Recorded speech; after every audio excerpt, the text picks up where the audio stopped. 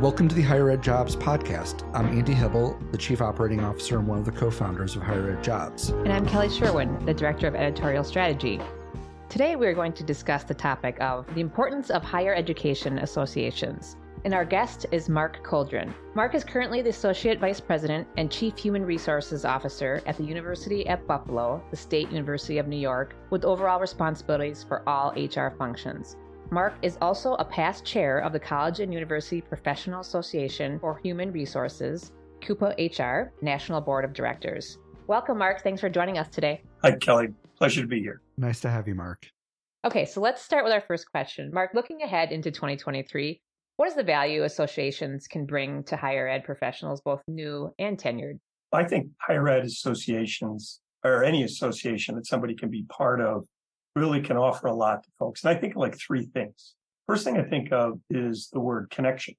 The reason I think of connection is because most people use the word networking. And I hate that word. I think networking is kind of too small a word.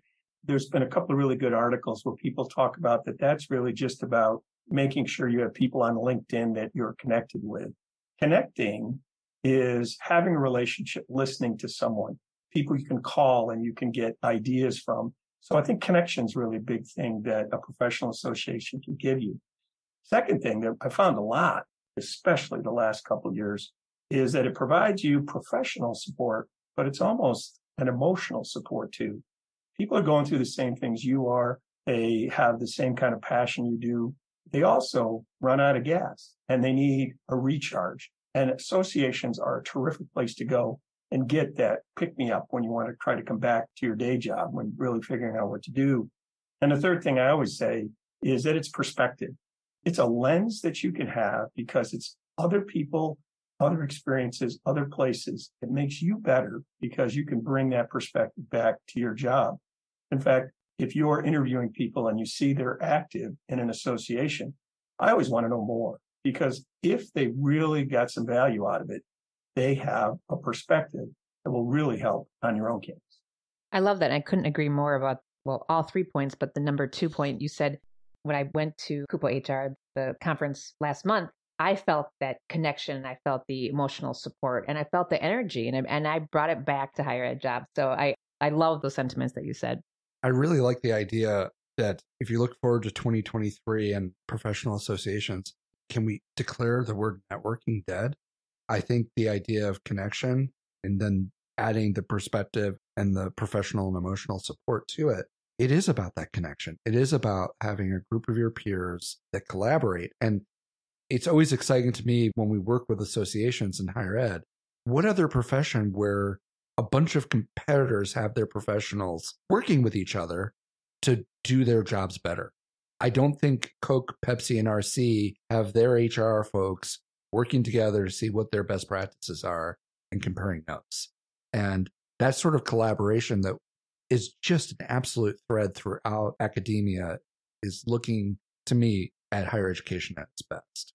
Yeah, you hit the nail on the head, Andy. You think about it this way, that if you worked for companies, and I did, and then I transitioned into higher ed, the difference between getting together with other professionals, you started to say, okay, networking means we're going to try to trade best practices to a point because I have to worry about the competition. I have to worry about what's my unique element that I probably can't share with people.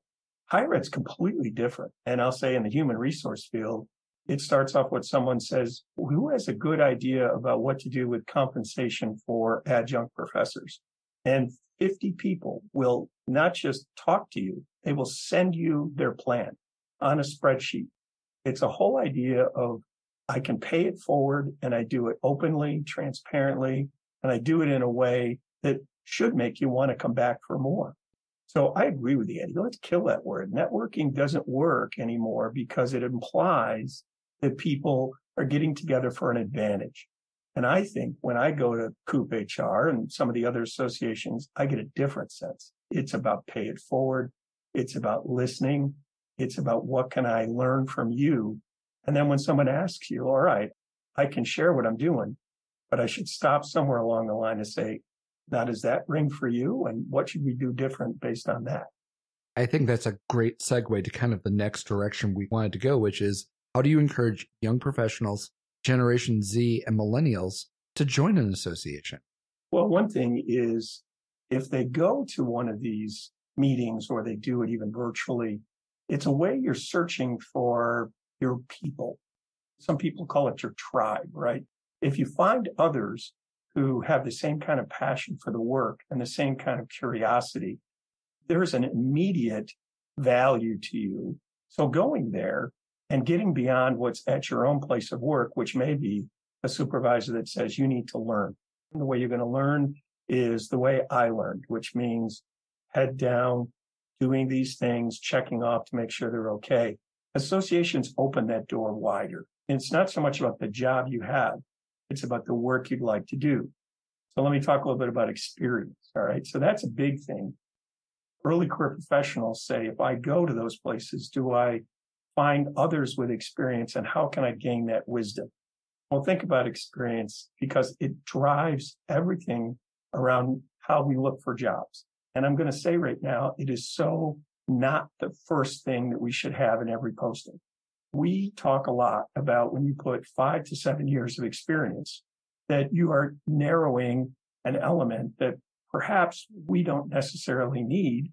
And I'm going to say one step further, in our industry, have a tough time affording. Early career professionals, when you post a job 0 to 5 years, you get a deeper pool and you then can interview for something different. Not the fact that you've done it before, but you're ready to do it. And how can I learn that? Well, I have to have a different kind of interviewing. There's a great quote.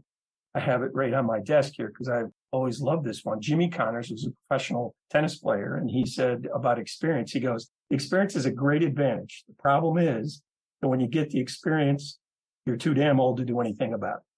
And I think he's right. Everyone sees it as the panacea, the thing I've got to have. But as an early career professional, you want it quicker, faster, better, and it's hard for you to wait. And so we need to design a workplace that says experience is important, but getting there doesn't have to be a traditional, historical, defined period of time. I'm extremely fond of saying there's not many things in the nearly 3 decades of doing this I can universally say about academia that's an absolute fact, but every person who works in academia at some point was hired in a job with no experience. That starts that way for all of us. Yeah, but the postings don't reflect that, Andy, and that's the hard part, right? So the thing we're trying to really help with is the beginning of the design of the job. Why do you have to be so narrow, so specific? And I would love to see an early career professional who researched the kinds of things that they're interested in. They read, they go to a professional association. They say, hey, not for nothing, I just went to a session and the University of Miami did this. I wonder how that could work here. Now, you don't have to have 10 years experience to see a good idea and think you could apply it back where you are. So the challenge is everything we do is built on that you have to have the requisite experience. And I'm thinking that we have to challenge ourselves. I'm going to say you get into leadership positions, further, deeper into a career, then it's about scope and context. And maybe experience is going to really give you an element of what to do. But I'm going to share it with you right now. I work with a ton of people who have years of experience, but I just find them lacking some of the elements I see in people who've been in a job 2 years. And maybe because they have a different kind of savvy, they have a different kind of interest level, they have a different kind of emotional intelligence. I mean, those are really key things. So, Mark, I want to talk a little bit about the associations in terms of retaining members. I know you said that you encourage people to kind of find their tribe and connect and make relationships. So how do you encourage people to maintain their involvement in associations? I'll tell you my experience through the ones I've been involved with, and I'll start with Coop HR is probably the greatest association I've ever really been part of. The one way that you get people, it's personal and individual outreach. It's inviting people in. You know, it's one of those things where you talk about what's the difference between how people feel welcome, how they feel engaged. And it starts with that personal outreach. So, for example, many times we'll say, let's run a report of all the people who work at a particular place who could be potential members to come to an event. And everyone feels really good about that list that's accurate and has all the right contact information. We come up with these really cool emails and we blast it out to 200 people and we say, there we go. We've tried to invite and engage people.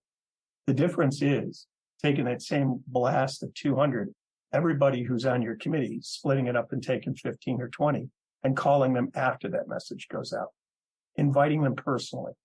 Let me tell you, I'm part of it. I'd love for you to be here as well. I can welcome you in. The other thing you can see, and I see this a lot at Coop HR events, is when newcomers come, they always have that first opening reception and people are supposed to come and they have a special tag and everyone says, oh, there's newcomers. What do you do when you see 3 of them standing there or one person standing and you're talking with a person you've known for 10 years? How do you pull them in? That to me is how people will come back to an association. They felt welcomed. They felt their opinion matters. They were immediately embraced into what's going on. That is how people stick in an organization. And I saw this in even groups like, for example, my son used to be in a marching band in high school, and my wife got very involved with the parent support group. And she kept coming home and she said, I'm not sure what this group is really trying to do. And she and 2 others decided to change how they were going to recruit other parents into the group. Recruitment is you reach out. So I think that's the way professional associations can retain, let alone get new members. You got to reach out personally.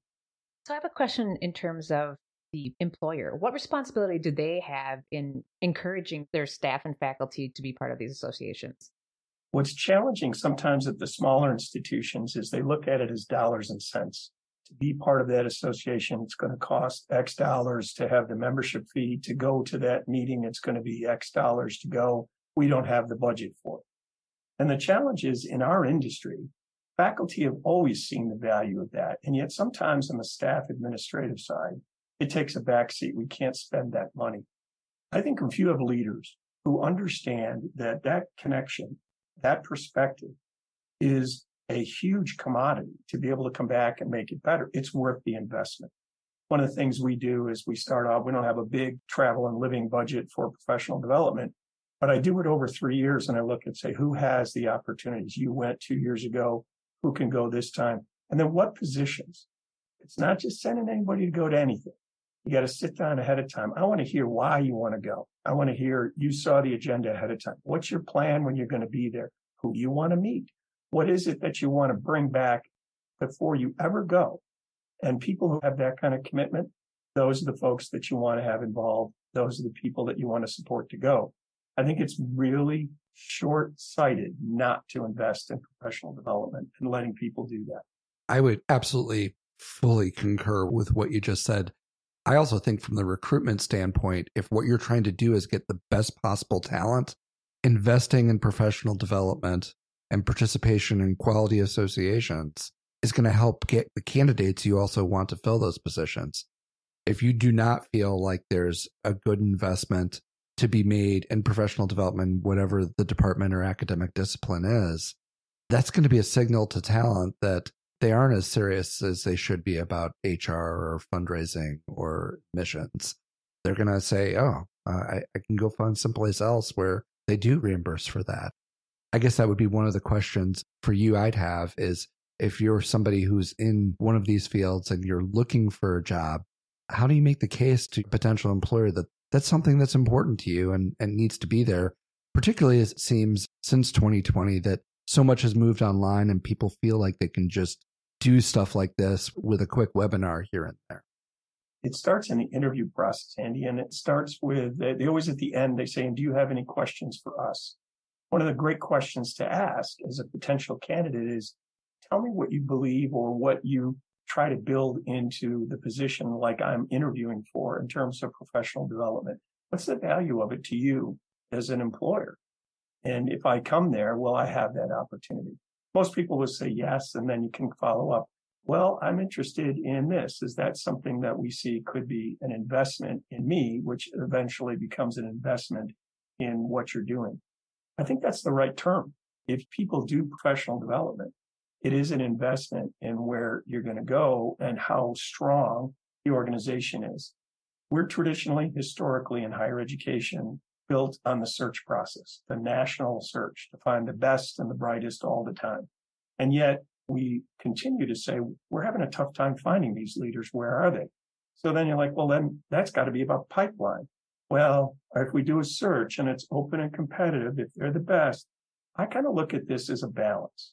If you're going to do a workforce plan and you got 10 openings, can you say 7 and 3 or 6 and 4 are promotions versus bringing somebody from the outside? I never want to lose that outside perspective. That's where you get the really great backgrounds, the diversity of thought, the diversity of talent, background, passion. But at the same time, if I invest in folks, I want to be able to show that they have someplace to go and that they have a next step. I also need to be honest when I don't. If I have an organization and I've got a lot of assistant director positions who want a director's job and their boss, the director, isn't going anywhere. They've been there. They've been committed. You can't say, okay, in 10 years, you get that job. I have to say, you know what? Your next step you're ready for is to be a director. I don't have it here, but how can I help you get that someplace else? Which across my campus, people think that's the dumbest thing to do. Oh, I'm going to lose people.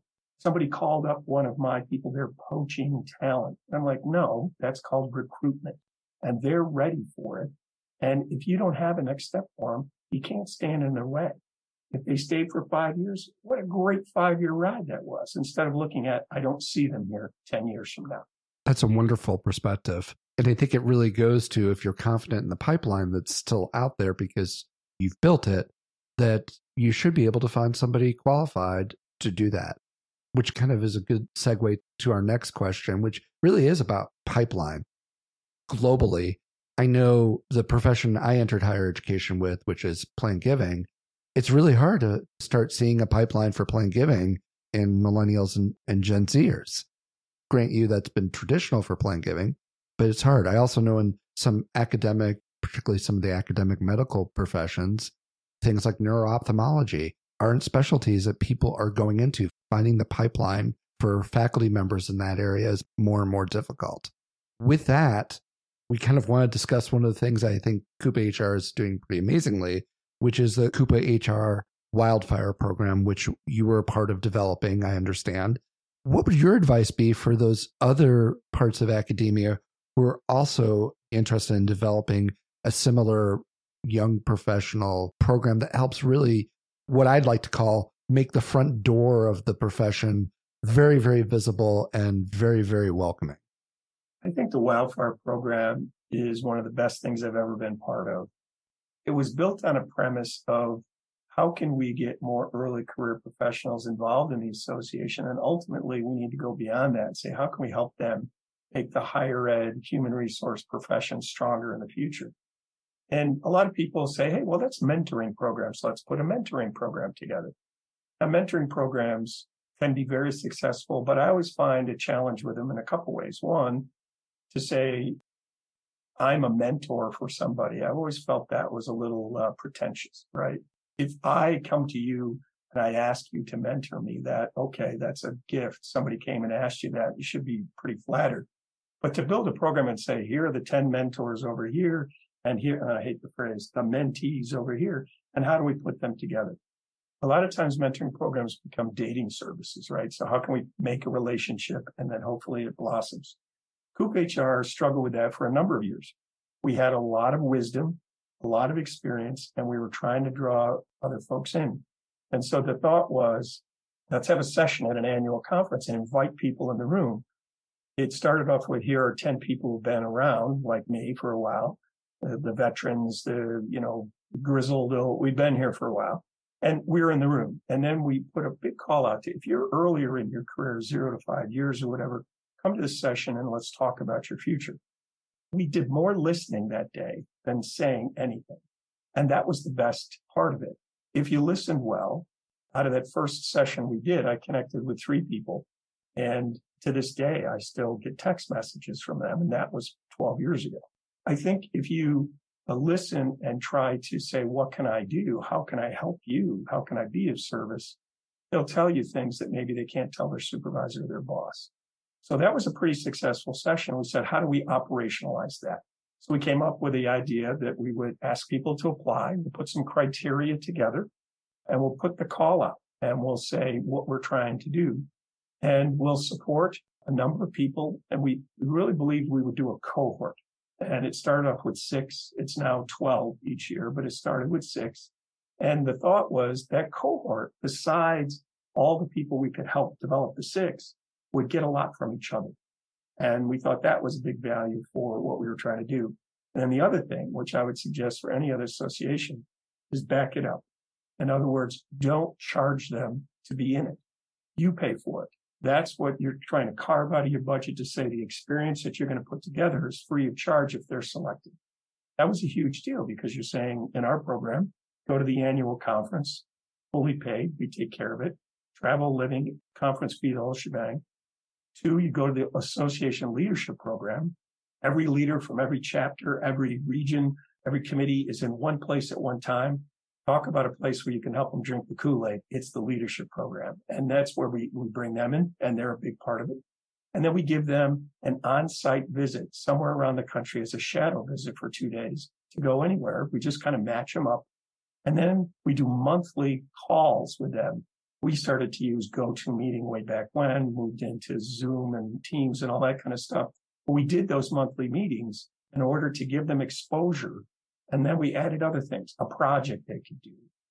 It just became a very invested, intentional pipeline kind of effort. And the great thing is we look at it every year, and over half of the group is then within 2 years on a chapter or region board. Mission accomplished. And then I like to see someday we're all going to work for them because they're going to be that next great wave of leaders. Well, Mark, I remember seeing you a couple months ago at the conference, and I asked you about wildfire, and I said something about other associations doing programs like this, and I loved your response. You're like, but no one does it as well as Coupa. And I can see your passion, and it definitely sounds like it's such a great program. And I was fortunate to meet a lot of the cohort this year, so that was exciting. Looking for more conversations in higher ed? We invite you to join the higher ed military community as we discuss issues, best practices from campuses, policies, news and general trends affecting our institutions and the higher ed military affiliated community. Inspired by the deep commitment to service that veterans and military connected faculty, staff, and leaders have towards the academic community, we at Higher Ed Jobs established Higher Ed Military as a resource for both original and curated news and information, as well as job opportunities from colleges and universities actively recruiting military connected professionals. Find resources, thought pieces, tools, and other information you need to improve your institution's ability to support this amazing community. Visit us at higheredmilitary.com on Facebook and LinkedIn. I guess I would just add what we've seen in this connection of a cohort.